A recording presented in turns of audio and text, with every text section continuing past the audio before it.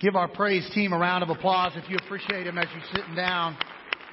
Turn with me, if you would, in your Bible. I'm going to have you go to 2 Samuel chapter 9. I've got to roll because I have a lot of material to cover. The Lord has just been heavy on me this week, and I am so excited to have the opportunity to teach you how to break the stronghold of shame by the power of the Spirit of a living, mighty, powerful, present, and purposeful God. Before I do that, real quick, I want to mention a couple of things. The Ultimate Escape video that played. Steve and Holly Holiday are here this morning. These guys are very close personal friends of mine. Their ministry is so critical.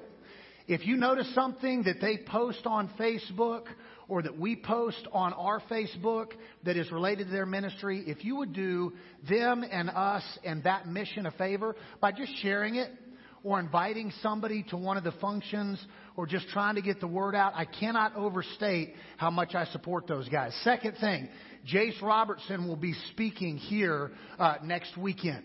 And I don't want you to miss. He's going to be preaching through the same kind of content, breaking strongholds that Mike and I have been preaching through. And I'm excited that he's going to be speaking for us and want you to be here for that. Last thing, before I get into my lesson. I think it is so important to have your actual sword with you. I want to encourage you to bring your Bible to church when you attend. I just think it's something really powerful about having God's Word with you. And our church has been redeveloping our app on your phone. And if you happen to have your phone this morning and the WFR app, we are testing a sermon note fill-in sheet, which is on your app. So if your app automatically updates, you go to the WFR Church app. At the bottom of the app, click Sermons. When you click Sermons, today's date is available to click. You got my outline with some fill-in-the-blank statements that are going to track what I am talking about today. I want you to have God's Word, but I also want you to be able to take notes and remember what you are being taught from the Word of God. And I think we can use our current capability in terms of electronics to help you with that process. One thing that would be helpful for me is if you are trying to access the app and using it, we want to make it as excellent as we possibly can. I committed to you at the first of this year that our church was working hard at making everything we do something done with excellence. So this is kind of that first run at seeing whether or not the app is user-friendly, useful to you, or if it needs to be tweaked. So I challenge you to use that. You're going to be able to follow along with my lesson. And I hope that in addition to the Word of God, it'll be something that helps you retain the teachings of God. Can I get an amen? Okay, I want to go to 2 Corinthians chapter 10 and verse 5. I know I told you to go to 2 Samuel. You can stay there. Here's 2 Corinthians chapter 10 and verse 5. The Bible says this: we demolish arguments and every pretension that sets itself up against the knowledge of God, and we take captive everything that happens between our ears, every single thought, and make it obedient to the Lord Jesus Christ. This is the method by which God breaks down strongholds in our life. And a stronghold is any area of our life that is defined more by the lies of the enemy than by the truth of the Lord. A stronghold is anything in our life that is more defined by the lies of the enemy than by the truth of the Lord. The enemy is constantly trying to cause us pain that leads us to believe a lie about ourselves. That's shame. That's what I'm going to be talking about today.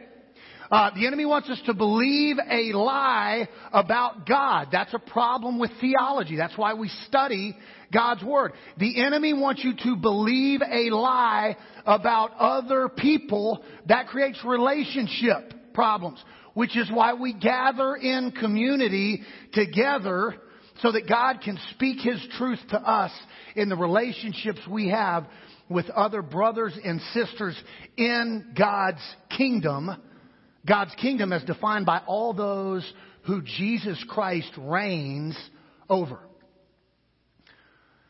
These lies are contained right up here, right between our ears. And we fight a daily battle to allow the truth of God to reign over the lies of the devil. And 2 Corinthians chapter 10 verse 5 says, you can win this battle. Through the power of the Spirit, you can take, listen to this. I know some of you are battling and some of your struggle and the lies the enemy gets you to believe. I can't wait to share this text I'm going to share with you today. It is a struggle. And it feels like there's no possible way every single thought, Trent, can be taken captive to the obedience of Christ. That's not just what Trent's saying. That is what the inerrant, infallible Word of God tells you today. So the enemy is going to use pain you have been through to try to get you to believe a lie about you, a lie about God, or a lie about others. And those are the weapons that the enemy forms against us. That's Isaiah 54. I want to go there right now. I got this on the screen for you. Isaiah 54:17. The Bible says this, no weapon that is formed against you will prosper. No pain that you've been through that the enemy tries to use to lie to you and deceive you about you and about God and about others, no weapon will prosper. This verse doesn't say that weapons will not form. Weapons are definitely going to form against you. Pain is definitely going to happen.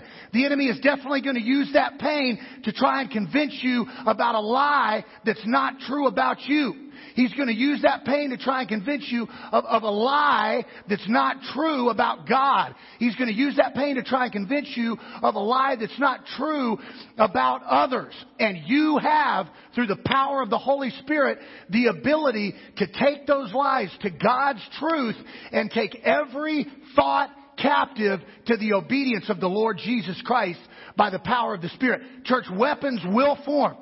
You will go through pain, and the enemy's going to try to get you to believe a lie, but those weapons will not prosper if you yield yourself to the power of God by the Spirit, and you'll follow some of the teaching that God's going to give to you today. Can I get an amen for that? I'm going to teach some to you, and I'm going to preach some to you. And if I'm preaching and you don't give me a hand clap or an amen to let me know you're listening, I'm just going to keep on preaching. And that might take me a long time. So if nothing else, let that fear motivate you. Okay, I want to go to 2 Samuel chapter 9. And as you're turning there, I want to teach you about two different types of shame. Okay?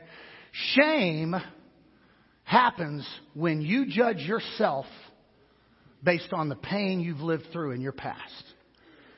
Shame happens when you judge yourself based on the pain that you've lived for, that pain that you've experienced in your past. And in life, when you are dealing with enough pain, your shame can turn toxic. Toxic shame is what I want to talk to you about today. Okay? In your life, when you've been through enough pain, and the enemy has used that pain to lie to you over and over and over and over again, that shame turns toxic and it corrupts everything you see, especially yourself. There's a different type of shame. There's toxic shame. The Bible talks about a different type of shame. And I really want you to understand this as I'm going to teach this to you. Another type of shame I would call transformational shame. Toxic shame from the pain I've been through in the past causes me to judge myself.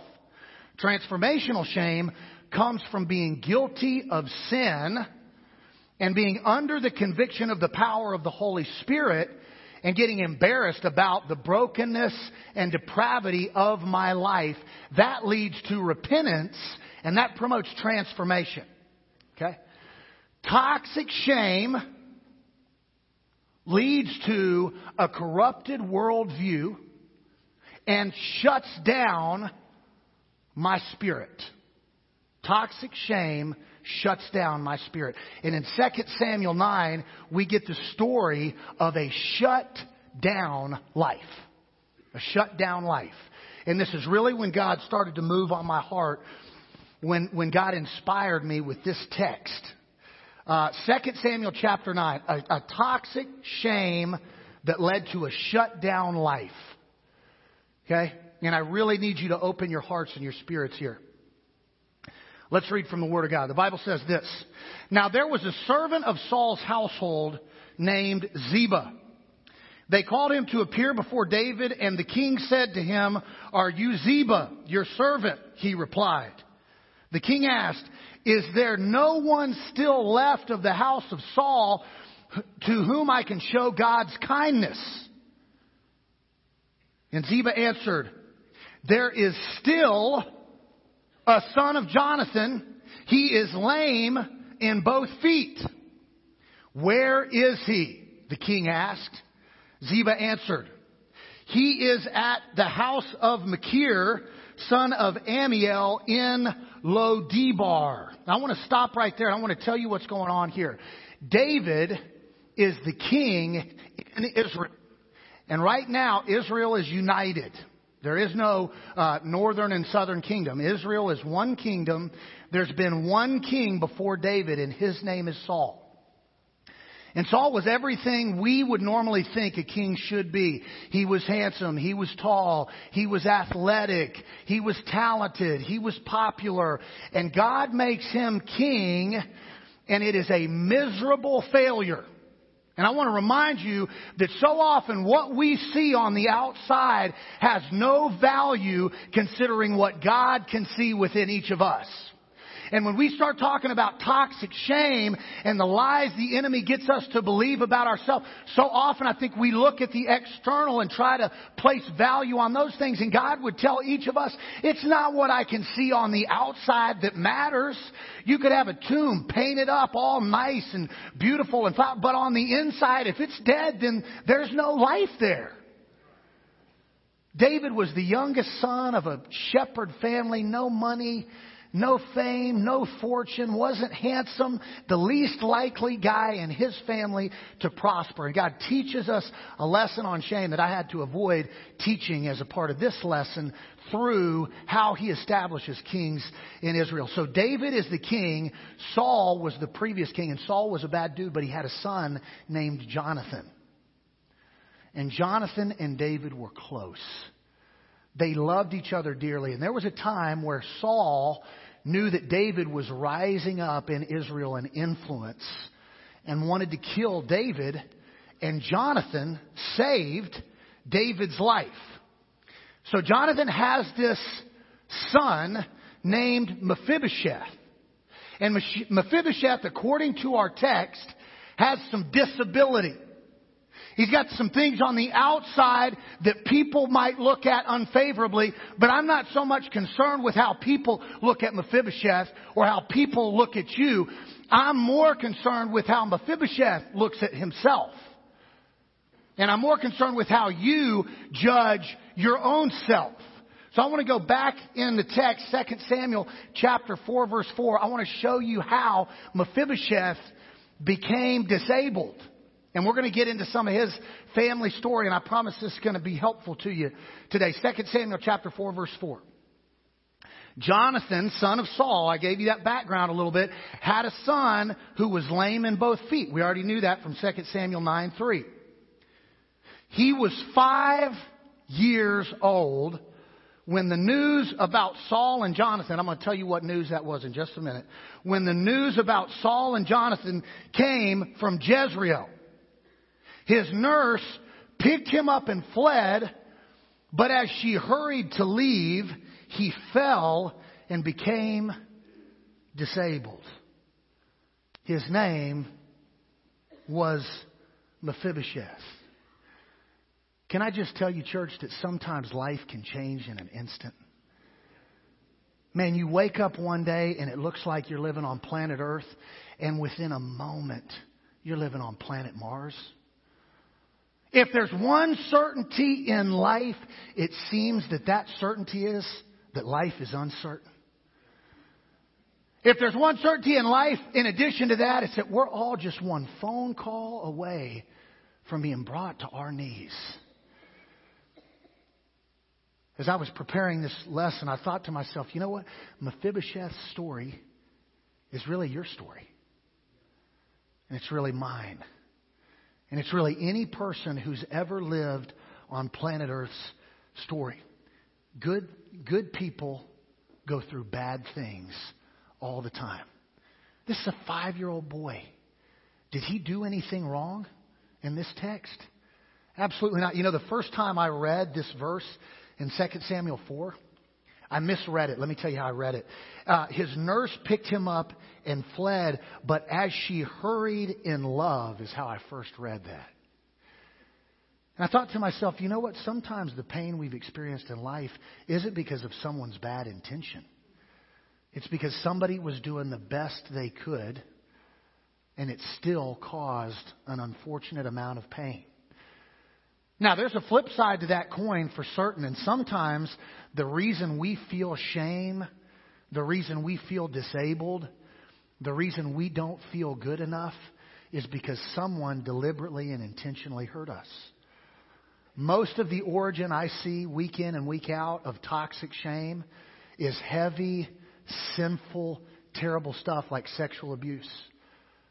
No human being ever deserves to experience abuse of any kind. Sometimes the origin of toxic shame is physical abuse. Sometimes it's neglect, and sometimes it's emotional abuse. Can you imagine a 5-year-old kid dropped with both of his feet broken, trying to live life in today's culture? How many times do you think he gets picked first for kickball? How many times do you think he's given the Mr. Hustle Award after a football game? How many times does he have something to brag on that the culture would place a value on? In Mephibosheth's life, that's 0. And it's not because he's done anything wrong. It's because this world is sin-infected. And when we go through pain, God uses that pain. The enemy, Satan, uses that pain to get us to believe lies about both ourselves and about God. And in 2 Samuel 4, we see a life ravaged by misfortune. Let me give you a little bit more of that backstory. You'd have to go to 1 Samuel 31 to figure out what news the nurse got that compelled her to pick up Mephibosheth and flee. Listen to the family story of Mephibosheth here in 1 Samuel 31. I'm going to pick up in verse 2. The Philistines were in hot pursuit of Saul, the first king in Israel, and his sons. One of those sons' name is Jonathan, who was a great friend of King David. Saul and his sons are running from the Philistines, and the Philistines killed his sons, Jonathan, Abinadab, and Malchi-Shua.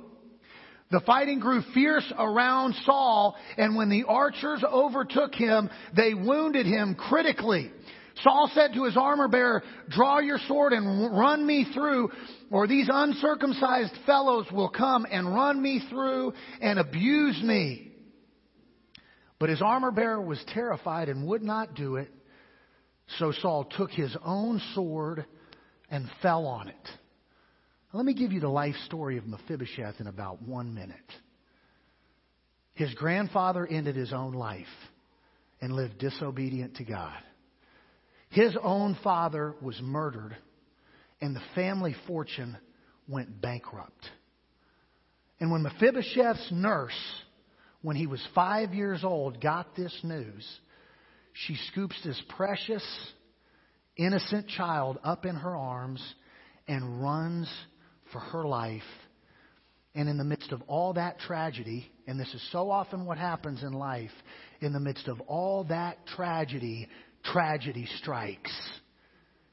And Mephibosheth gets dropped and he's disabled for the rest of his life. Now I want you to think about how tragic this is. On the anniversary of the day he was dropped, he also commemorates the anniversary of the death of his family. And so the worst day of the year carries with it so much pain and agony and misery and misfortune. That's your story. And that's right when it feels like life can't get any worse, I get kicked in the teeth. Right when I feel like I don't have any strength left and I've pulled myself up to the top of the mountain, I realize there's more distance to climb. Right when I feel alone and isolated and rejected, even the 1 or 2 people I depend on betray me. Right when it feels like all hope is lost and I've reached the darkest part of the valley even gets a little bit deeper. Right when I feel like I can't go on, the last little bit of my strength is zapped from me and I just feel worthless. That's toxic shame. And that's the story of Mephibosheth. But David's interested in Mephibosheth. Man, I can't wait to get where I'm going. Okay? I want to pick up the text back in 2 Samuel 9, starting in verse 6. So David asks Ziba, hey, is there anybody left from the house of Jonathan? Now that I'm king, I want to find a member of Jonathan's house. And Ziba's like, yeah, there is still a member of the household of Jonathan. He's living in this place called Lo-Debar. And I know where he's at. And David says, go find this guy and bring him to me. And when Mephibosheth, son of Jonathan, the son of Saul, came to David, he bowed down to pay him honor. And David said, and I don't like that word because I don't think he said it. I think he shouted, Mephibosheth! At your service. Mephibosheth replied, don't be afraid, said David. For I will surely show you kindness for the sake of your father Jonathan. I will restore to you all the land that belonged to your grandfather Saul, and you will always eat at my table. Listen to this man's words. Mephibosheth bowed down and said, what is your servant that you should notice a dead dog like me? When toxic shame has been poisoning you for long enough, and you have really shut down, I wouldn't be surprised to hear you describe yourself feeling like Mephibosheth does. I just feel like I'm a dead dog, like I'm worthless. Let me describe to you 3 things about the effect of shame. The first effect of shame is that shame takes you away to a far country.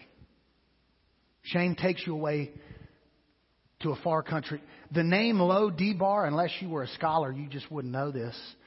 Debar means word or thing in Hebrew. And Lo means no. So it's literally the place of no thing. It's a nothing town. In our vernacular, you know what we would say? It's in the middle of nowhere. It's in the middle of nowhere. When you've lived with toxic shame long enough that it has poisoned your mind to the point of you being totally shut down, you can't help but want to run away from everyone and everything and avoid every familiar face and every familiar place that could remind you of the shame of your family, or that could remind you of the shame of your disability, or that could remind you of the shame of the things that you've been through, or the shame of your pain, or the shame of your past, or the agony that someone else caused you. You just can't help but want to run away to the middle of nowhere where there's nothing that can remind you of the agony and self-loathing you feel about the individual staring back at you when you look in the mirror. This man lives in the middle of nowhere. Shame takes you to a faraway country. And we just want to get away. Just leave me alone. I'm a lost cause. Here's the other thing that shame influences in people. Shame keeps you living in the pain of your past and keeps you really, really fearful of the future. Man, think about this kid at 5 years old. His dad's murdered. His grandfather commits suicide, and he's disabled. And think about how many times in life that sequence of events at age 5 sabotaged opportunities and relationships and people and places and things for the rest of his life. No doubt for a while he had some strength and some energy and wanted to show up and make friends or show up and get educated or show up and get a job. But too many doors slammed in his face and too many people talking behind his back and too many failures and too many broken relationships and too much betrayal and too much abandonment. And pretty soon he decides, since it's always been like this, that must just be how it's always going to be. And man, to think even 2 steps ahead from Mephibosheth and for you and for me, when we're infected by toxic shame, we can't think 2 steps ahead because we can't bear the thought it's going to keep on being like it's always been. And we approach every single day based on the pain we've already lived through in our past. Toxic shame steals your value. Man, at this point, he says it all in that statement, doesn't he? King, who is your servant that you'd even acknowledge? Think about this. A dead dog like me.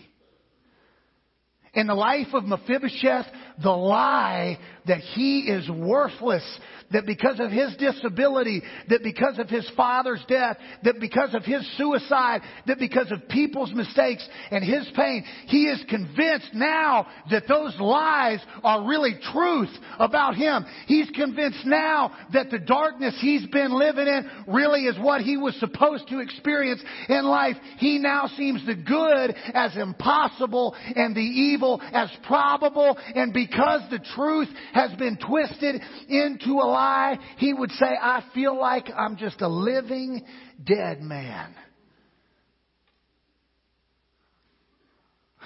But you know the one prerequisite to resurrection?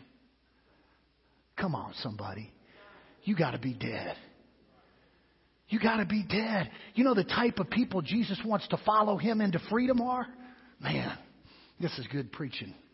The type of people Jesus wants to follow him into freedom are the type of people who are in prison and want to get out. The type of people that Jesus wants to follow him are the ones who know they're blind and they need a leader to guide them out. The type of people Jesus wants to follow him are the type of people that know they need to be discipled and mentored and freed and transformed and saved because they see that they're dead. That's the kind of people that Jesus is asking to follow him. The solution to shame is redemption. That's the solution to shame. It's redemption. Let me give you a couple of thoughts on redemption here. The first is that redemption gives you a seat at the king's table. I want to go back to a scripture from 2 Samuel 9. This is verse 7. You guys are doing a great job following me on the PowerPoint.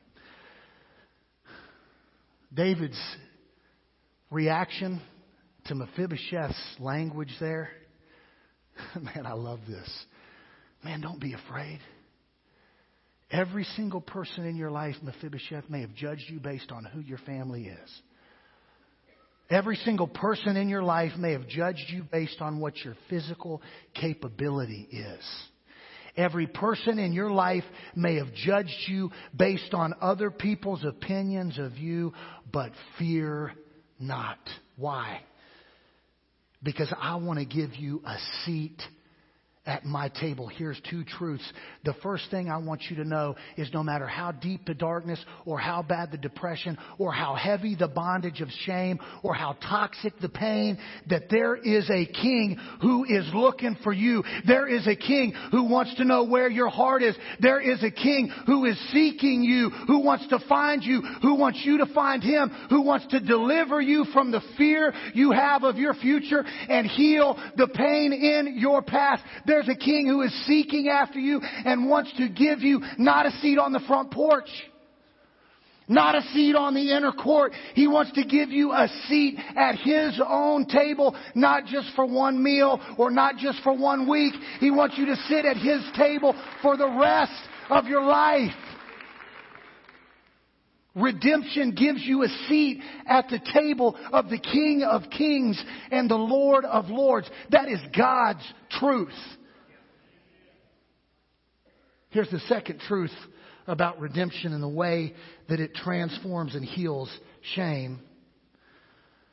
Redemption replaces pain and fear with healing and hope. David says to Mephibosheth, I love this word, I will restore.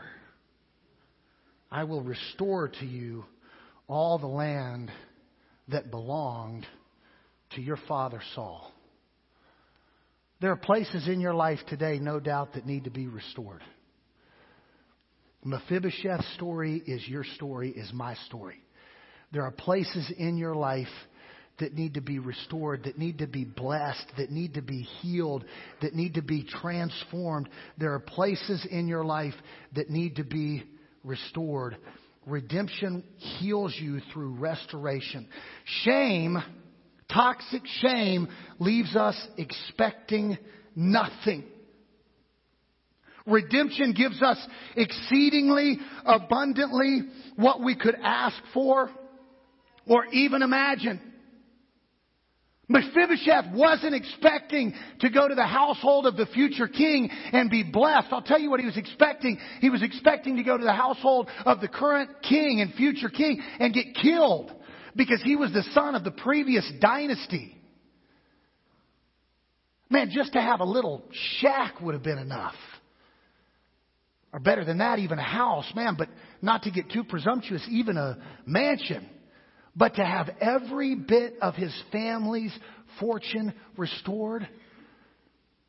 And some of you don't believe the truth that God really has the power to restore your marriage to a place exceedingly abundantly above where you could even imagine. Some of you don't believe God has the power to restore your finances to a place exceedingly abundantly above what you could ask or even imagine. Some of you have bought into the lie and don't believe the truth that God has the power to restore your health to a place exceedingly abundantly above what you could ask or even imagine. The lives of your children can be restored exceedingly abundantly above what you could ask or even imagine.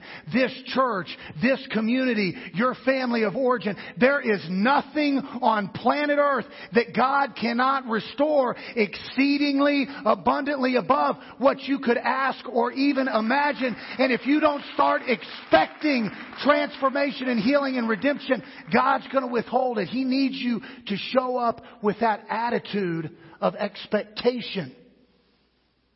And let Him bless you exceedingly abundantly above even what you expect to.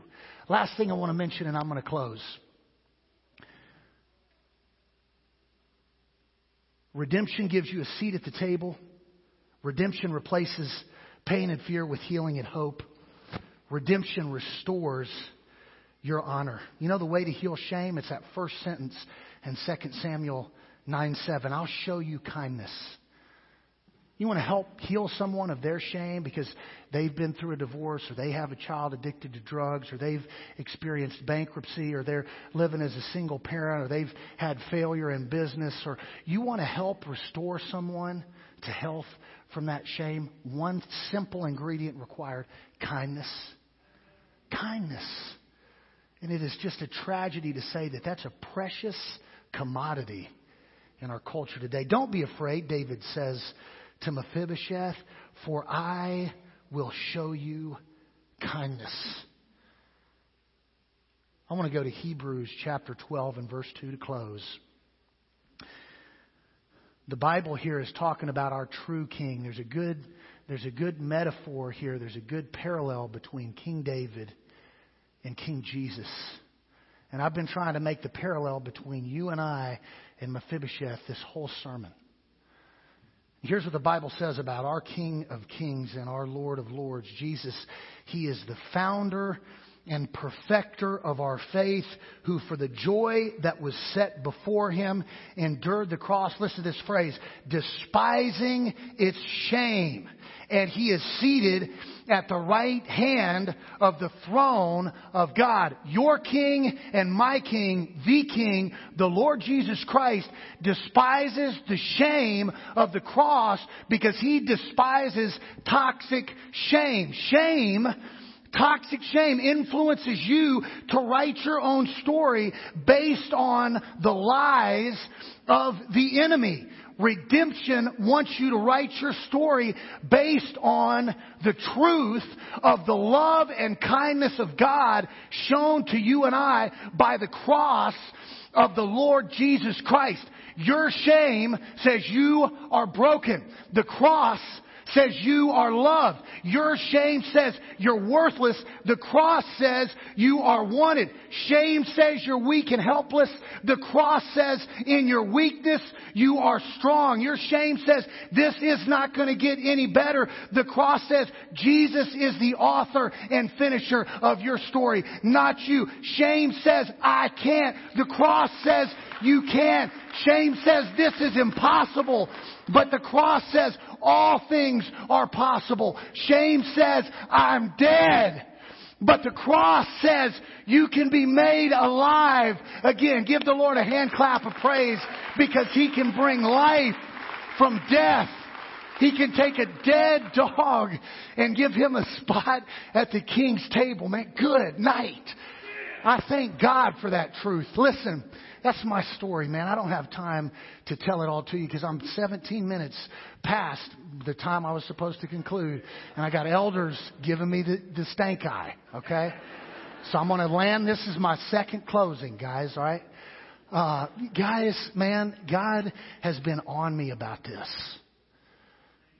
God, because I know you need this. I don't know what the need is, but I know you've bought into some lies you shouldn't have. And today, God is trying to correct that. Your shame might say you're dead and hopeless and beyond repair. The cross says that's the one requirement that you have to have before you can be brought back to new life again. I'm going to pray. If God is working on your heart, please respond this morning. We want to encourage you and pray with you and surrender to God right alongside you. Let's bow.